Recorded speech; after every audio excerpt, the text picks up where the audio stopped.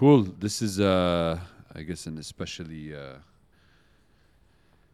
pleasurable episode to do, given that I get to have the discussion with my co-founder and also my sibling. So thanks for joining us today. Thanks for having me. I thought we could just start with how much you kind of remember from your childhood and, being a middle child, how potentially you think that affected and impacted your mindset in terms of eventually becoming an entrepreneur. I mean, definitely the order you're born in has a big impact on your personality. Most elder siblings, middle, youngest, all have very similar personality types, regardless of the family they're raised in. In terms of being an entrepreneur, I guess, there's more of a chip on your shoulder. You want to always go out there and prove yourself. And I think that's a pretty useful trait for being an entrepreneur. Yeah, no, I I totally agree. I think the order, a lot of our personality is built in our childhood, and so, as you mentioned, kind of the pecking order definitely has an impact, whether we want to admit it or not. And I guess when you reflect back on your childhood growing up, what kind of memories come back to you that you feel started building the foundation for you to eventually become an entrepreneur? Yeah, I don't spend a lot of time reflecting on my childhood, but probably, things that were good indicators of me becoming an entrepreneur. Probably trying to learn to ride a bike on two wheels, right? I wanted to do that before you. So I was probably 5-6 years old when I started riding a bike on two wheels, crashed pretty badly, wasn't ready. I only had the training wheels on for, I think, 1 or 2 days, maybe even less, before I said, let's take them off. Reading, I was very intent on being able to read before I went into first grade. So I think those are the memories that kind of I can look back on and say indicated my mindset and my personality. I definitely recall you trying to ride a bike with just two wheels at a very young age and deciding that going downhill was the right way to capitalize on your newfound skill, and that definitely ended up with you in a thorn bushes crying like a baby. So I remember the memory from a different perspective. Probably my first time riding a bike, if I remember correctly, and rode with the training wheels. I said this was pretty easy, and then I told my dad, let's take them off, and he said, no, you're not ready. And the more people are saying, no, you can't do it, you're not ready, the more I wanted to do it. So I was just really stubborn about it, and then eventually he decided that he would take them off, and as you mentioned, went downhill and had a pretty bad accident.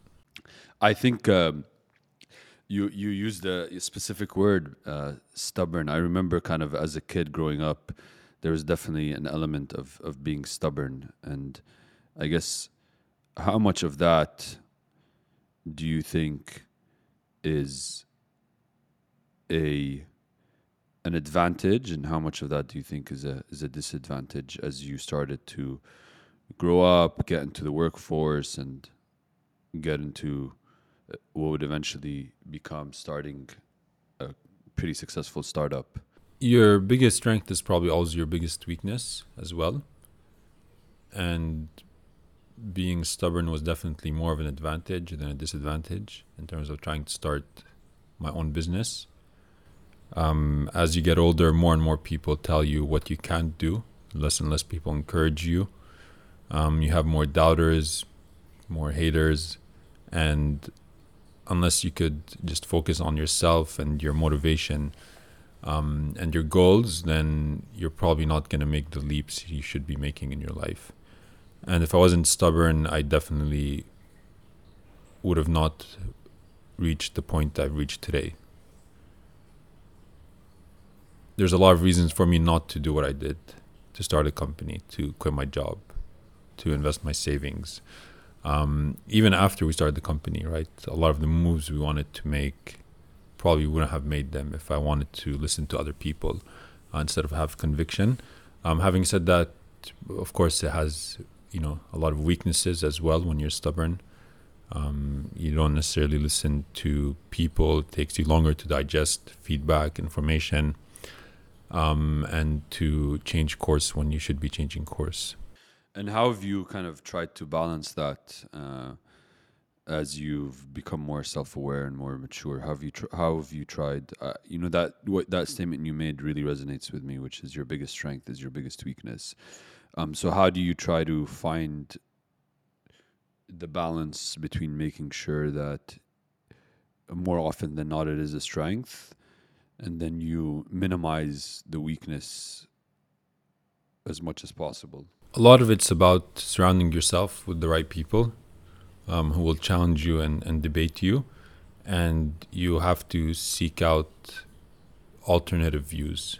You have to seek out diversity. People who don't necessarily think like you, who don't act like you, who don't have the same personality. And you have to approach things more from a place of curiosity more than anything else. Right?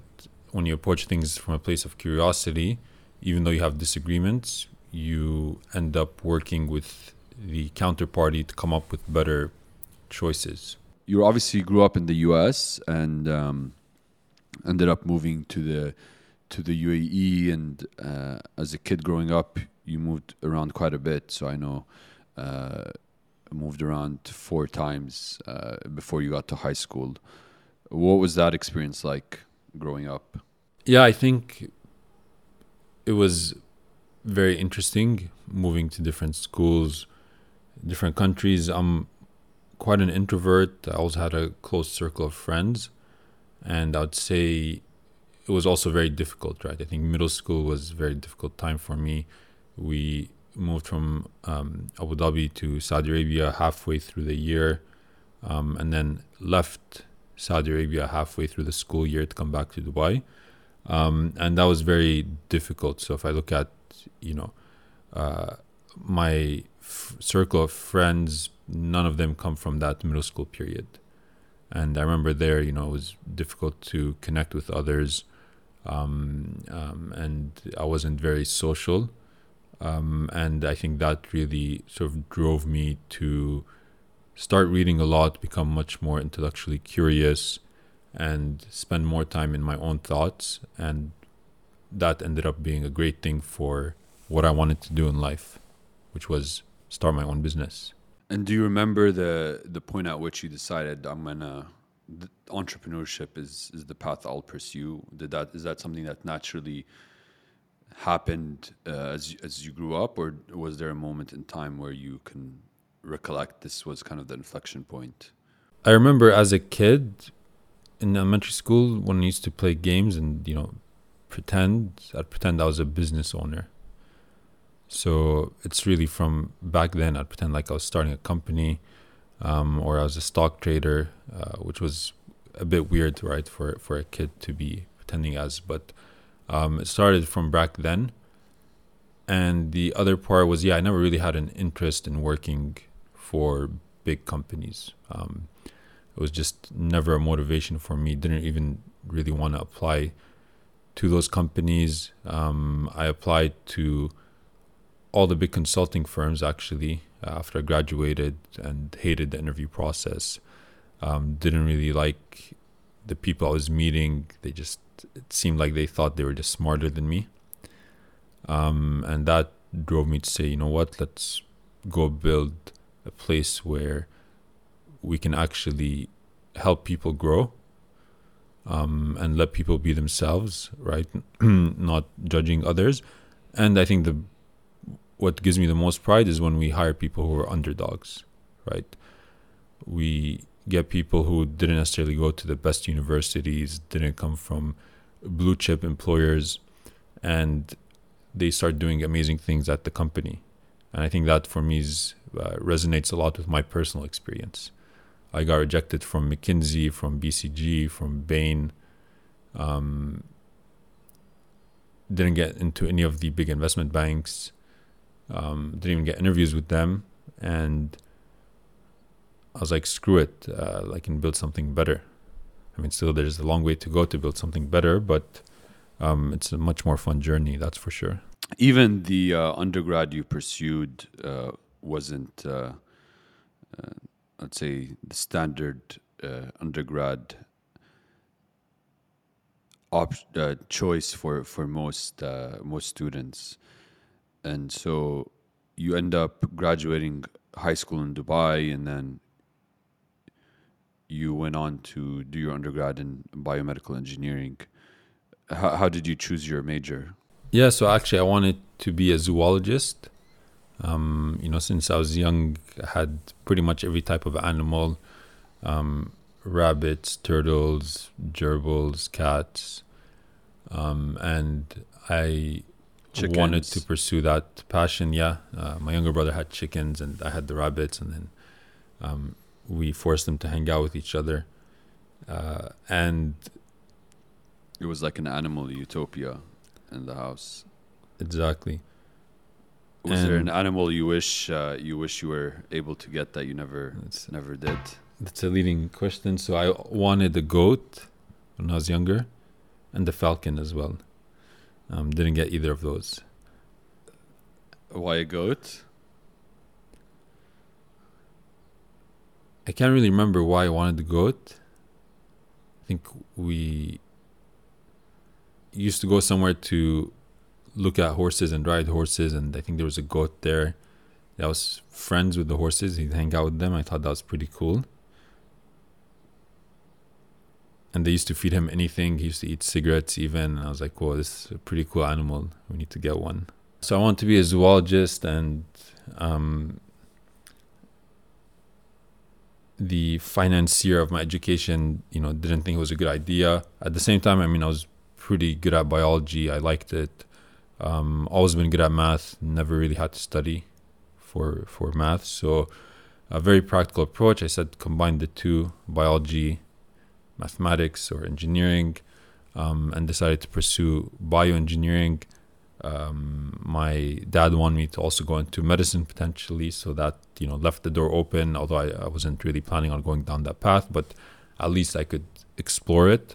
Most people from that major ended up going to medical school. So I was always willing to try, right? I never really said no to anything. I wasn't the type to say, oh, because I couldn't do zoology, I'm not going to go do medical school because that's what my dad wanted me to do.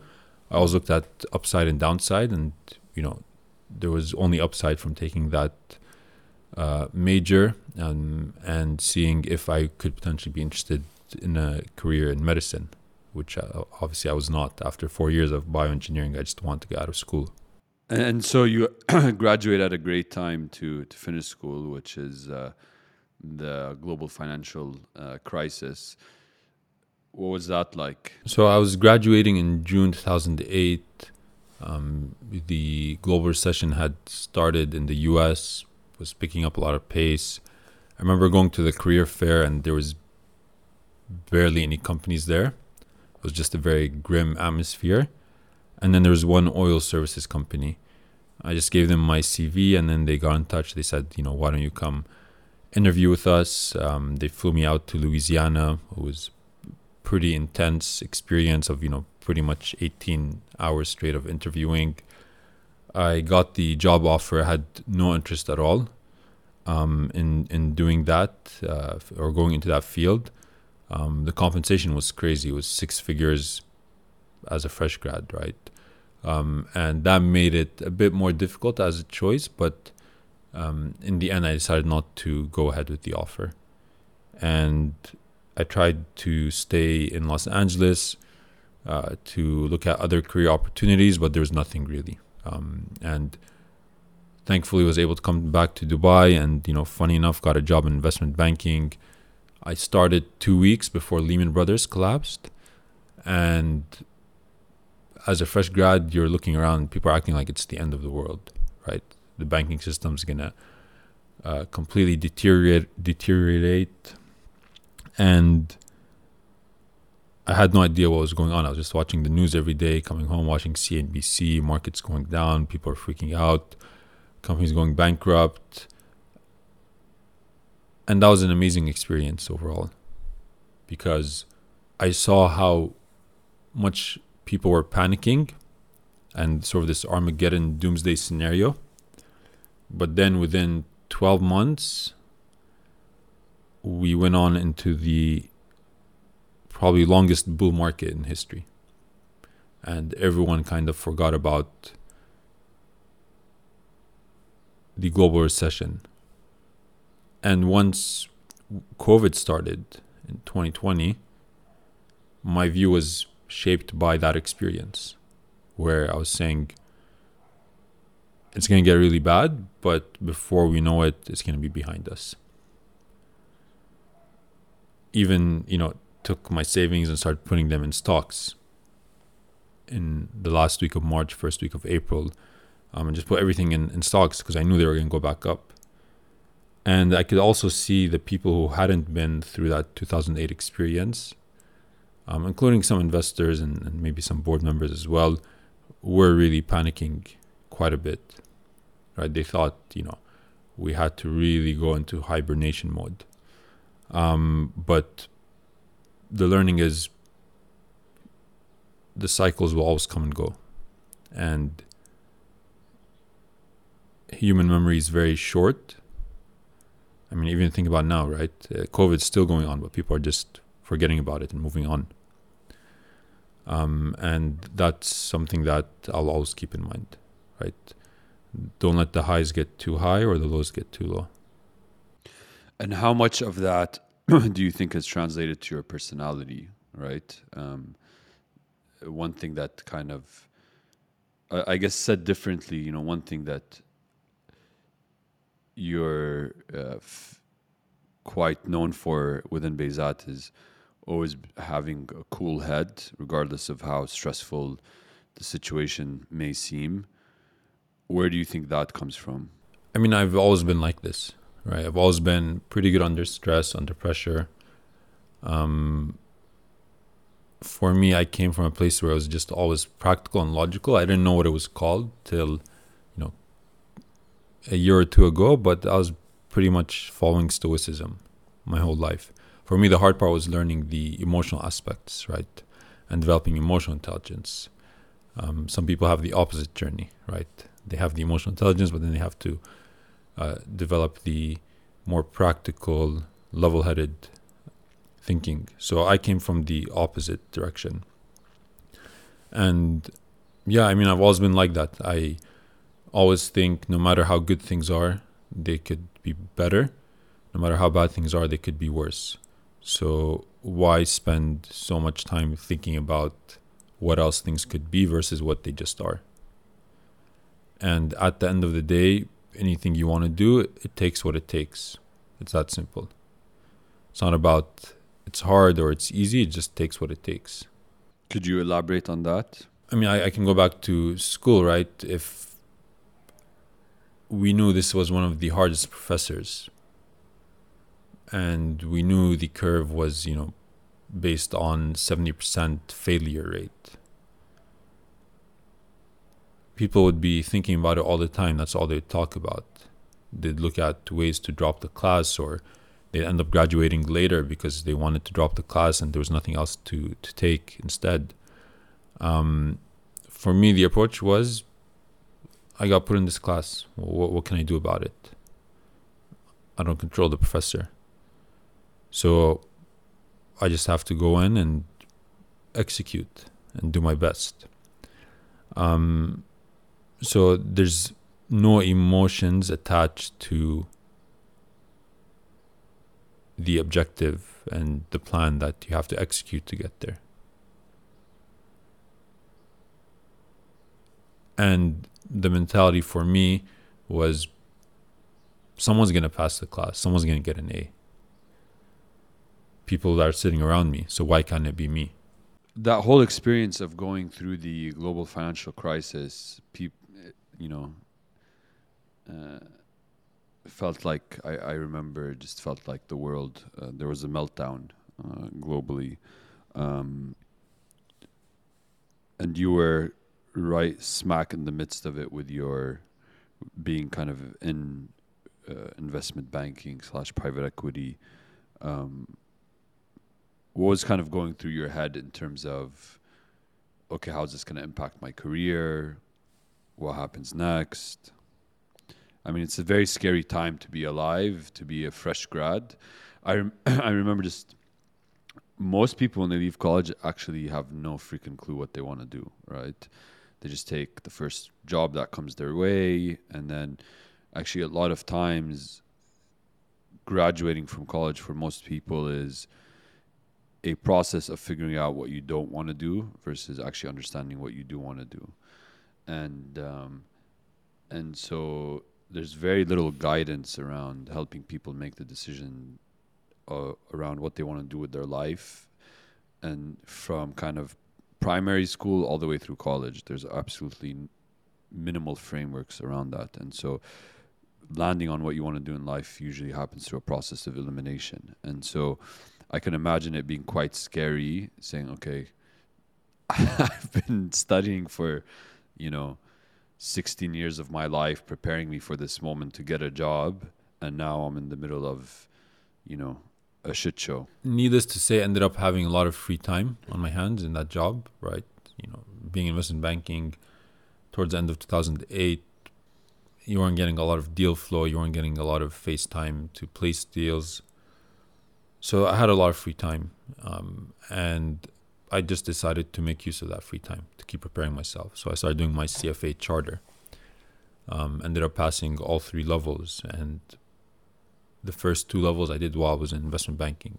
I would just use the free time to study. A lot of people were just not coming to the office or going to the movie theaters, long lunch breaks, things like that. But I just made use of the time, right? That's what I controlled was my time. And I knew I could prepare myself. Ideally, I would have been getting the learnings and the experience from doing things on the job, working on deals, but that wasn't happening. So I had to keep learning. It was my first job. And that means it was mostly self-learning. That's really how I dealt with the crisis. Is I just said, I'm in my first job. I have to be learning something. So let's get to it, and just invested in myself. And that helped me, of course, get the next job. I saw a lot of people who just lost, 2 years or a year to 2 years because, they did progress in their career. They got better jobs after wherever they were at during 2008, but they didn't really learn much. And I think it's more important to learn things than, especially early in your career, than focus on job titles and how much you're earning. That takes a lot of discipline to go through self-learning in general. I know that's something I didn't develop until my 30s. Where does kind of that discipline come from? I mean, you refer to it as discipline. I think for me, it's impatience, right? I was always uncomfortable when I knew I had something to do. So the fact that I said, let me do my CFA, the moment I signed up, it just became sort of a burden, right? I just became very impatient. I need to study. I need to get out of the way. Same thing, in school, right? I'd come home, I'd do my homework just because I want to get out of the way. I don't want it hanging over me. So for me, the discipline just comes from impatience, the things I need to do. I need to get them out of the way. And I don't really hate doing anything, right? There's a quote from Mike Tyson, which is, discipline is doing what you hate to do, but doing it like you love it. I wouldn't say I do it like I love it, but I do it because I need to do it, and I don't think about the fact that I don't want to do it. You don't kind of let the emotional side of this sucks, or this is time consuming, or this is something that's not super enjoyable get in the way of actually getting it done. Yeah, and it's a big adjustment, right? When you start getting more responsibility as a leader in the business world, you have more and more to do. You have to multitask, and your checklist of to-dos keeps growing every single day. So you really have to adjust that mentality, because otherwise you'll just burn out and you become very stressed. So later on, it's actually started to work against me, right? This impatience. And you really have to start becoming more present and just focusing on day by day. So it helped me grow, but then it became a handicap very quickly once I became a CEO. When does the idea of kind of starting Bayzat come to play? Around 2013, I mean, look, I had a lot of ideas. I have a notebook where I just keep a lot of ideas.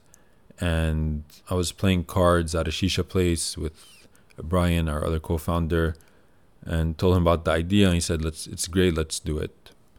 So we just, met up the next week, started creating a plan, and we just started executing the plan. We started, interviewing engineers, agencies to develop the initial website. And for almost a year, if I recall correctly, we both kept our full-time jobs and we just work on weekends. And we ended up hiring 3 people as well. We had sort of a live POC. There's no venture ecosystem back then, right? The first institutional investor that we raised from wasn't even established back then. So the journey was very different than what co-founders today go through. And I ended up leaving my job when we raised some angel investment, and Brian kept his job and he paid me part from his salary so that we wouldn't, so that the angel funding would take us longer. We didn't want to spend it on me. We wanted to spend it on marketing, on hiring more people. Why did we choose this concept? I mean, there's a lot of other concepts, to be honest. It was just because it resonated with him, and on my own, I wasn't really going to do anything, probably. So it just ended up being the initial concept for Bayzat that we went with. How important do you when you look back at it, how important was it to have a co-founder versus doing something on your own, now that you've kind of been at it for 7 years? How important was it for you personally to have a co-founder through the journey? Yeah, I mean, it's very important. There's a lot of VCs that won't invest in single founders, right? They only invest if you have co-founders. And the reason is, one, I mean, obviously there's a lot of work to be done, and it's hard for one person to do it on their own in the early stages, especially when you don't have the capital to hire people. And 2 is, when you have a co-founder, there's a different level of trust there. And that's probably the most important thing in terms of building up your confidence, to scale the business, to approach other VCs. You need to have someone who has your back and you have theirs. And then the last one is, especially in those early days, was the network, right? There wasn't, especially when it came to fundraising, there wasn't angel networks. There weren't a lot of VCs around. It was just us hustling our own networks. And when you have a co-founder, you've doubled the size of your network. So I think from all these angles, it's very important. And then as you start building up the executive team, if you have the right co-founders in place, you've established that culture of trust between each other. And as you bring in more executives, it kind of seeps into them as well, right? And they all start becoming like co-founders in many ways. Back then, kind of in the 2013 to 2015 period, like you said, there wasn't the venture ecosystem, and the angel ecosystem was quite, it was even pre-infancy, right, at that stage. And so what was the fundraising journey like back then? And, how did you kind of go from seed to Series A? The fundraising journey was pretty interesting. So the first round we raised, the angel round, was friends and family, but then 50% of the money came from individuals that we didn't know, right? They're just introductions made by different people. And that was very interesting, the fact that people we had never met before were willing to back us. Not only in the UAE, but from the US as well. And then going into the Series A, we knew we had to start raising sort of more institutional capital. And what we ended up doing was we had no idea, how it works, right? You need to go get a lead, you get co-investors and things like that. So we thought it was okay to set the terms ourselves. So we created our own term sheet. We raised half the round from angel investors, and then we went to one VC and we said, look, there's half remaining. Why don't you guys come in? You created your own lead. Yeah, which is very different than how it's done today. Back then, also, the valuations were extremely low, right? I mean, I guess only in retrospect you can say they were low, but the dilution was pretty huge. Seed rounds were going at pre-monies of $1-2 million in this region for most companies. So the dilution was pretty huge, and the mindset was very different as well, right?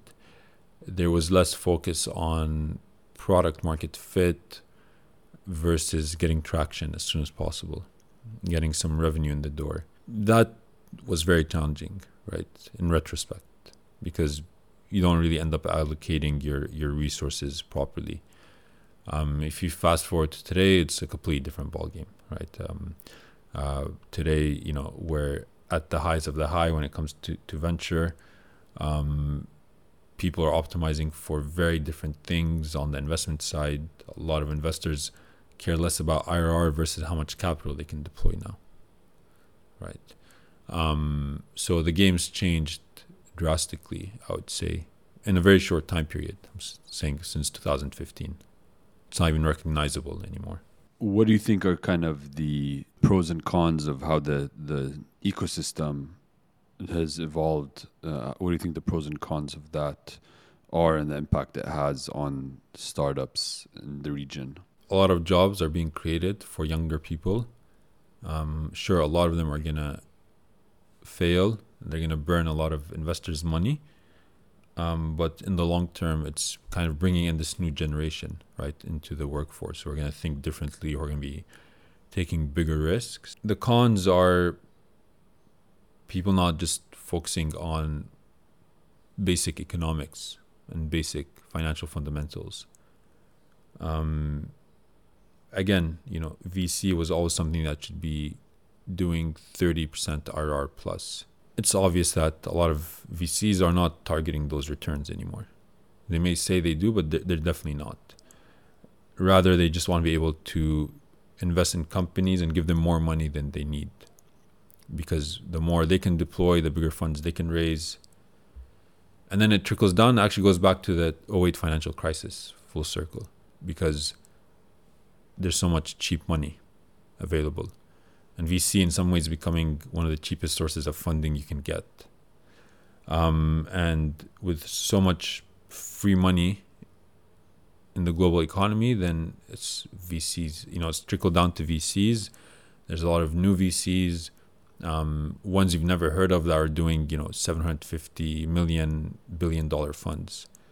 So there's a lot of competition to deploy this capital. And as a result, as entrepreneurs, we're being forced to really focus on growth. We're developing a lot of unhealthy habits. I stopped reading TechCrunch 2 years ago because I realized it's basically just like social media for startups. There's so much noise, and this company raised this much, and you start feeling bad about yourself. Why didn't I raise this much? But again, why do you need to compete with other people on how much money you've raised? Why is that becoming the barometer of success versus how good of a product you're building, how much your customers love you, what kind of culture you have in the company, how many people are you helping grow and develop and become better people? These are the things that matter in the long run, right? People literally today will start a company and say, my goal is to IPO in 3 years. That's not a vision for a company. Yeah, I mean, I think one thing that you've always been intent on is building a company where people can come and create Bayzat to be a platform for people to realize their true potential and continue to grow. And another, I think, key aspect is, be themselves. And so what influenced your thinking around building a company where culture and the way people feel and the focus on people was built into the fabric of the company at such an early stage. I mean, for selfish reasons, I think it was obvious to me from the very beginning we need to be able to hire the best people and retain them. And when people have a sense of purpose, which could be as simple as working with others who are great and coming every day to challenge them on their ideas, and developing that sense of camaraderie or being a team, they were going to work harder and they were going to work better and they were going to push the company to new limits. And to do that, we had to make sure we were hiring people with similar characteristics, similar traits, which then became culture. I think that was the big one. And the second one was just, I thought to myself at a very practical level, anyone we hire is going to join us because they don't like something about where they are today. They don't like their boss, they don't like the style of the company. So let's not be that company. Let's not give them a reason to dislike Bayzat and where they work. And that was a very, very simple view I had. And that's why I said, let's build a great culture. I know what it was like to wake up and not want to go to work. I never want that to happen at Bayzat. So Bayzat's gone kind of through three different evolutions in terms of business model / focus. One is, how do you keep investors excited about the journey as you continue to change up the business, or how the business is aligned around a specific focus? So that's the first, and then I'll reserve the second for when you answer that. So one is, fundraising is as much about the story as it is about the numbers. Right? People who looked at Uber as a ride-hailing company weren't willing to give it, the 40 billion valuation or whatever valuation IPO'd at. But people who were willing to look at it as one of the best logistics plays in the world were willing to give it that valuation. Same numbers, same company, very different story and narrative. So I think that's a very important part of engaging with investors and raising money. Now, I don't subscribe to the school of thought that there's only one story you need to put out there, because every investor is different. Every investor has different experiences. Some are much more focused on numbers. Others are more just focused on long-term vision. Others are just obsessed about the team you're building and the people you have. And your story has to resonate with whoever you're trying to raise money from. Having said that, one learning I do have over time is, don't assume your investors have conviction, the same type of conviction that you have. Very rare to find investors who have very strong conviction, even about the businesses they're investing in. Especially in the last 3 years, a lot of them have FOMO, and that's why they're investing, more so than strong conviction in the business. And just talking to them, you could see how shaky that conviction is. You can see the same company they invested in 2 years later or a year later, they don't believe in that space anymore. So what that means for you as a founder is you need to be very strong and not deviate from your vision. And something my dad told me very early on when I was starting Bayzat was, nobody will ever be as excited about your idea as you are, and don't expect them to be. If investors lose trust in the company, in the vision, you can't take that personally. They have a lot of things going on themselves, a lot of different reasons why they could lose trust, and you just have to be strong, you have to be stubborn, and just focus on your team and pushing through. It's only when the story's ended that people will come and congratulate you. As the company has kind of reshifted its focus, 2 or 3 times, how do you how do you, as kind of the CEO, maintain the conviction that these are the right things to do? Because at a specific point in time, when you're on a path or on a journey, you already have the conviction that this is the way we should go, and this is the vision of the company, and this is where we're going. And then so to be able to change that, not once but more than once, or maybe I'll use the word adapt versus change. To do that more than once, where do you find kind of the conviction that actually this is the right thing to do? So the aspiration for me is continued to be the same since we did the initial pivot from B2C fintech to, employee platform, employee benefits, which is I want to get to a stage where almost every employee in the markets in which we're operating are asking their HR, their company, why doesn't our company use Bayzat? It's so cool, we need to use that at our company. Now, I never obsessed, or I could care less about the industry that I'm in. So people say, are you in HR software? Are you insurance broker? I don't care. Why does it matter? And no one ever has a good response as to why it matters, other than, because depending on which one you're in, your valuation will be different, your multiple. And there's some truth to that, but at the same time, my valuation depends on my financials, right? What's my retention rate? What's my unit economics? What's my growth rate? What's my gross profit margin? Which is kind of inadvertently what they're trying to say. But they're trying to find an easy way to define you so that it's simpler for investors. And my view is just define me as the one that's going to give us the highest multiple. I'll buy into it. I'm not going to obsess over it because my customer doesn't care about that. That question never comes from customers. They never say, I'm not going to use you because you're from this industry versus this industry. They care about what you do for them, how you help them, what problems you solve for them. So I always found that, very strange. And the reason I'm mentioning this is because that allows us to adapt, right? Because we're just focused on what are the things we can do for our customers.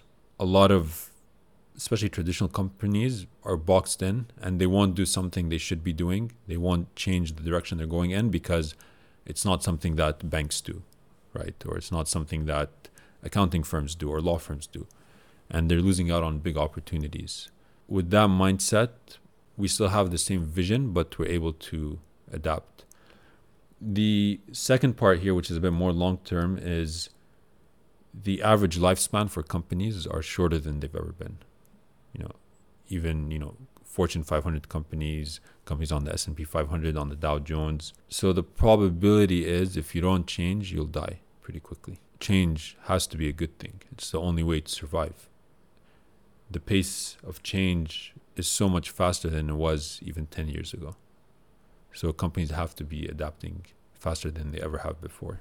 Along this path, kind of building the company now for 7 years, what comes to mind when you think about some of the toughest challenges you as a founder had to overcome? I get asked this question a lot and I always struggle to answer it. I mean, look, there's a lot of challenges. I'd say for me personally was just learning to be more present in the moment, because that's how I could give the best version of myself to my colleagues, to my team, to help them execute in their specific roles.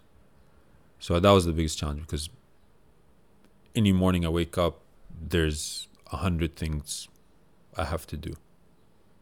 And that list just keeps getting longer and longer. And if I'm sitting there thinking about them while I'm doing a one-on-one meeting, while I'm brainstorming with someone, then I'm not operating at a high level. I can only operate at a high level when I'm in the moment. So I would say that's the ongoing challenge. There's obviously been a lot of business challenges, from fundraising, being close to running out of money, the COVID pandemic, things of that nature. But I don't control those things. They're all external factors in many ways. So they weren't really challenges; they were obstacles. Right. The challenge was actually how I reacted in those moments. When you ask me what are the biggest challenges, it's always about me, right? Long ago, I got rid of, this grass is always greener mentality. Because I got rid of that, again, I just have an execution mindset. I'm just going to do what it takes. And there's an interesting quote, right, which is, the man who loves walking will walk further than the man who loves the destination, or the woman. So, from that perspective, just learning to enjoy walking. And that's how we'll get through every challenge. You have to enjoy the things you're doing. If you don't enjoy the things you're doing, whatever role you're in, then you're not really going to get very far. So if you're the founder who's like, oh, I hate fundraising, oh, I hate dealing with collections from customers, I hate hiring, then what are you doing? Why are you doing this? If you're just doing this because you think something good's going to happen in the future that's going to come out of it, that's a pretty big risk, because you're spending a lot of energy and years of your life trying to get there. And if you don't get there, then you just went through hell for no reason. How do you define success for you personally?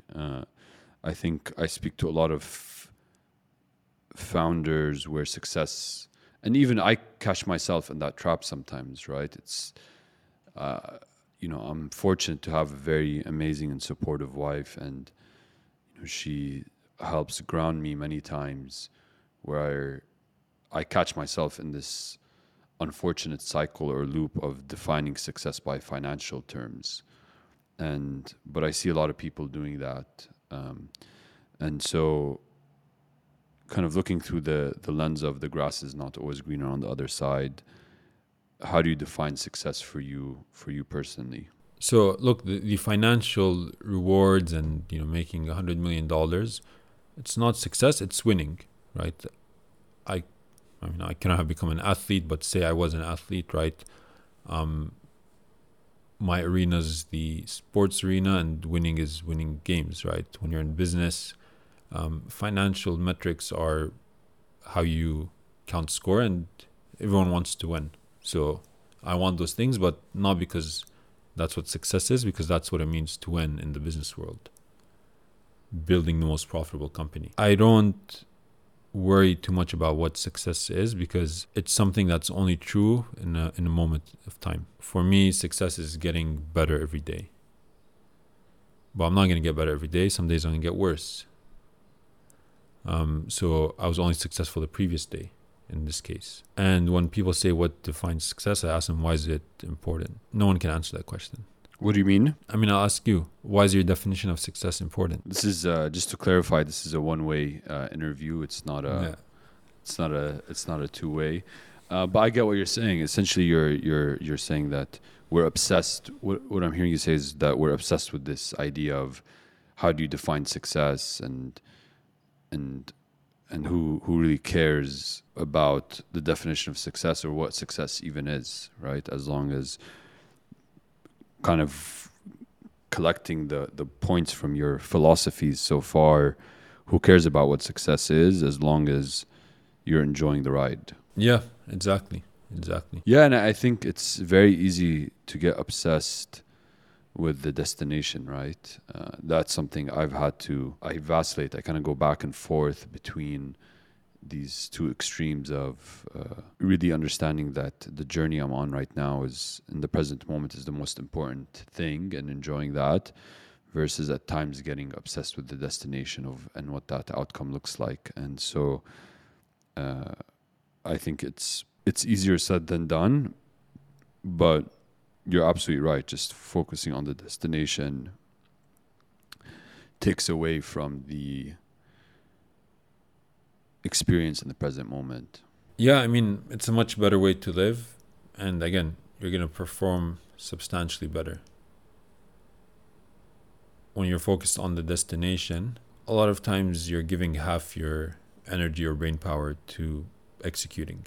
Theoretically, easy to talk about being present and enjoying the journey versus the destination, especially when things are smooth sailing or generally manageable. In practical terms,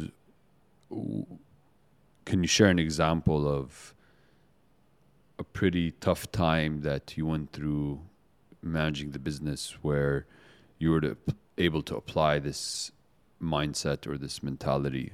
So when we wanted to raise our Series B round, we wanted to get international investors on board, right? And the reality is we had exhausted all the local investors. The ones that liked us had given us money. The ones who didn't like us, people won't usually change their mind. And we couldn't really rely on a lot of our shareholders at the time to make introductions to investors around the world because it was still a young ecosystem. They didn't really have that network. And so a chicken egg situation, which is most investors like to invest with other investors that they've invested with previously in other companies, right? That's how you get new investors. Usually an existing investor will be like, oh, we invested with this company, and then they'll bring them on board.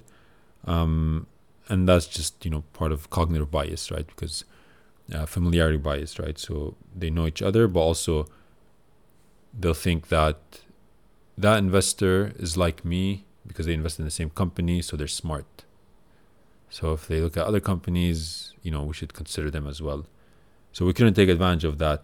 In a very long process, I had to do cold outreach to 300 plus investors from Hong Kong to China to Russia, India, UK, and then the US as well. And that was a very monotonous process in some ways, but also very difficult process because your conversion rate's 1%. At the same time, you have a timeline, you need to close the round so that you run out of money. And I wouldn't say the mindset was necessarily, oh, I'm loving this experience, but it was, look, this is part of the journey, right? And every day just woke up just like any other day. I had tasks to do. Maybe it wasn't my favorite task, right? But I still had to do it, so I just got on with it. And that was a journey of 6-7 months, maybe 8 months, if I can't remember exactly. That was every single day for those 8 months, just waking up saying I need to go talk to investors, reach out, getting rejected. I never felt super stressed about it. Yeah, I definitely had some highs, some lows. You get overexcited sometimes, but for the most part, just did it, right? I just went out and did it. And I did generally enjoy some of those experiences as well, right? So, for example, I got to travel and travel on my own, which I've never done, in the past. So those were cool moments. I got to speak to some pretty high caliber investors that were, famous, world renowned. That was a cool experience as well. So, and then the last one is I built this amazing database, and I was genuinely excited to say I had built this database that none of our investors had. I've shared with a couple entrepreneurs. They found it very useful. So there was meaning to that whole exercise. They don't necessarily seem like huge rewards, but they're enough to get you by. Now, as kind of the company scales, you guys are entering new markets, and the company will probably reach over 400 people, in 2022. What have you, in the process of becoming a CEO of a bigger company, a company that's multi-country footprint, how have you as a CEO had to evolve yourself? Actually, let me ask you as you're answering that question, what is the moment, or what is the story of when you realized, oh shit, I need to evolve myself, like the Talal of 30, 40, 50 person Bayzat can't be the Talal of, or maybe he can be. I'm just making some assumptions, as they say. I mean, from the very beginning, right? I was very introverted.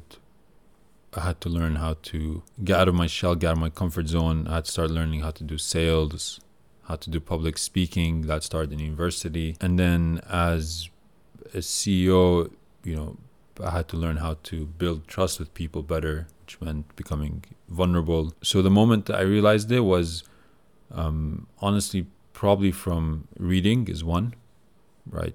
Which is reading about these great leaders, how they are, the things they do, seeing how far I was from that, but then also saying they did it, why can't I? Learning, I had to change my habits, right? I had to invest substantially more in meditation, which I never did before. But I could see the benefits of doing that, and I made it part of my routine. So if you're not getting better, in some ways you're getting worse. You can't be static. So for me, it's something that I realized probably mostly in university when I had to start getting out of my shell, because I wouldn't have gotten good grades, right? I had to. My senior year was all presenting to these professors who've done amazing things. One guy was the first guy who ever operated on the heart with a laser. The other guy was a pediatric surgeon, so doing surgery on newborn babies. Very famous people in their fields, and I was scared to death of speaking publicly, and I had to learn to do it because that's the only way for me to get an A in the class. And how did you learn? How did you tackle learning public speaking? I did some research. I saw what are the techniques, and I just tried them. I didn't know if they were going to work, but I just tried them. So literally standing in front of a mirror and doing the presentation or the speech and doing it over and over and over again. So practice.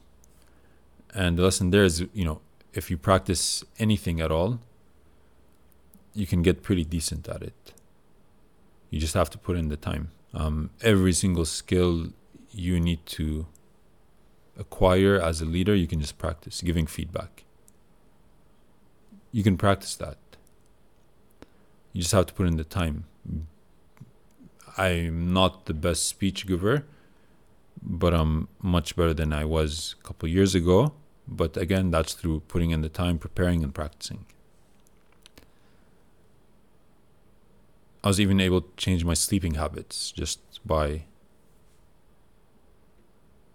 by changing what time I woke up, by sleeping less. I always thought I needed 9 hours. I can now sleep 7-8 hours. Most people will tell you, I'm not a morning person, or I need X hours of sleep. Well, you can train yourself to do anything you want to do. They call it self-limiting beliefs, right? And all of us have them. And if you just focus on, I'll do what it takes to get to where I want to be, I'll do what's necessary, then it's a very matter-of-fact approach. Let me just start practicing it. What's an example of a time where you had a self-limiting belief that you think kind of either held you back, or you realize that this is a self-limiting belief and I need to kind of break the mold? Like, what's the specific instance where you can recall that was the case? Man, so many. Public speaking. I suck at sales. I don't like to do small talk. So I'm not going to get into it with team members, just come in. We're very business friendly. I'm not an emotional person. I can't bond with people who are emotional. This is a laundry list of self-limiting beliefs. Yeah, for sure. And let's take one now. I know one that's been something you've been very purposeful about in tackling. An example of kind of the, either in personal or professional life, but an example where you started to realize that, I'm not an emotional person. I can't connect with emotional people, where that self-limiting belief, you realized that it was at play, and then how you started actually saying, okay, no, I this is something I can tackle. So what's an example from your personal or professional life where that self-limiting belief came to bear fruit? Look, they all build on each other, right? As soon as you get rid of one self-limiting belief, then you start questioning, why can't I do this? Why do I think this? And for me, probably the big one was, I'm not good at building, personal connections and bonds with people.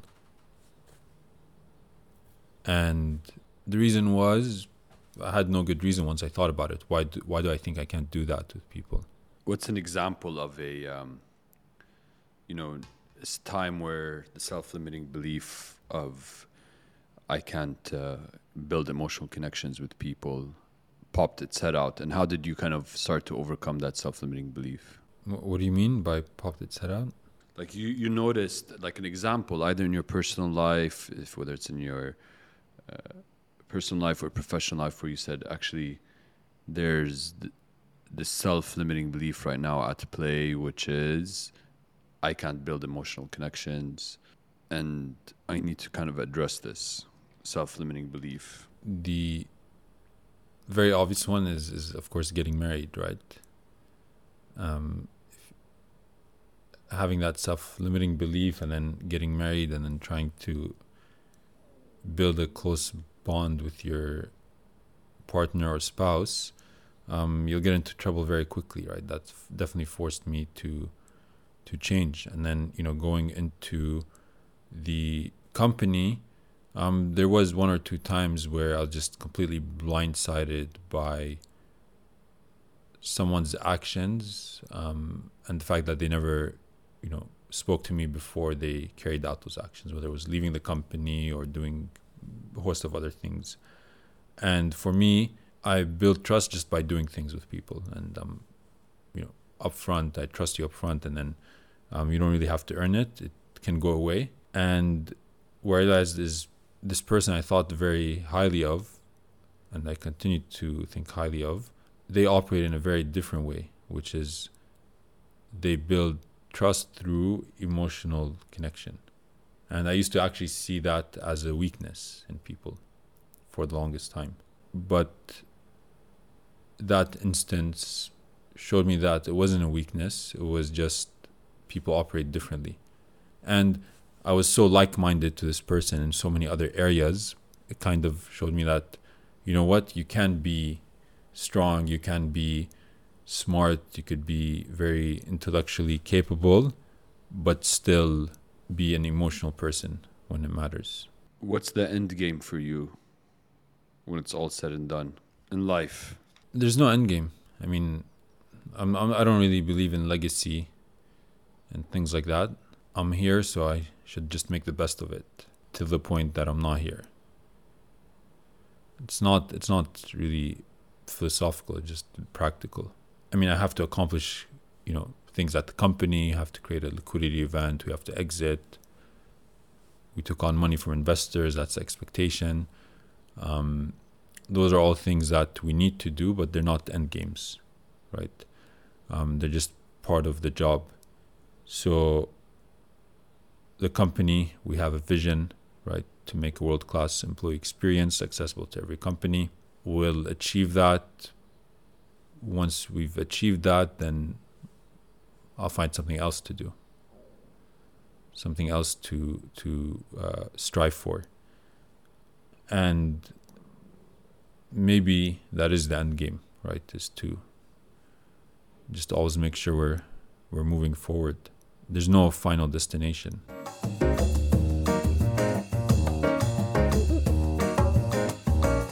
I heard you say a couple of things. I heard you say that, if you practice, you can get pretty decent at anything. It just requires putting in the time. I heard you say cycles will always come and go and people just have short memories. One thing that I really liked that stuck with me as well was, no matter how good things are, they could be better, and no matter how bad things are, they could be worse. I didn't realize that, a long time ago, you got rid of the grass is always greener on the other side, and I think it's a great way to live.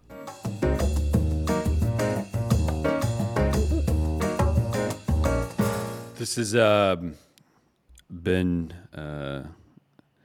backed by popular demand, this conversation. Probably it was one of the episodes that a lot of people pinged me saying, we'd love to see Talal on the podcast. I get the fortune or misfortune of working with you every day, and I know that the Bayzat story is still being written and it'll be a great one, but I also know that along the way there's been a ton of obstacles against many odds. We're continuing to push forward, and that's really under your leadership and vision. And so as a co-founder, And as a brother, I can just say, I'm super proud of everything you've accomplished and the things you will continue to accomplish. Thanks a lot for taking the time today. Thank you for having me.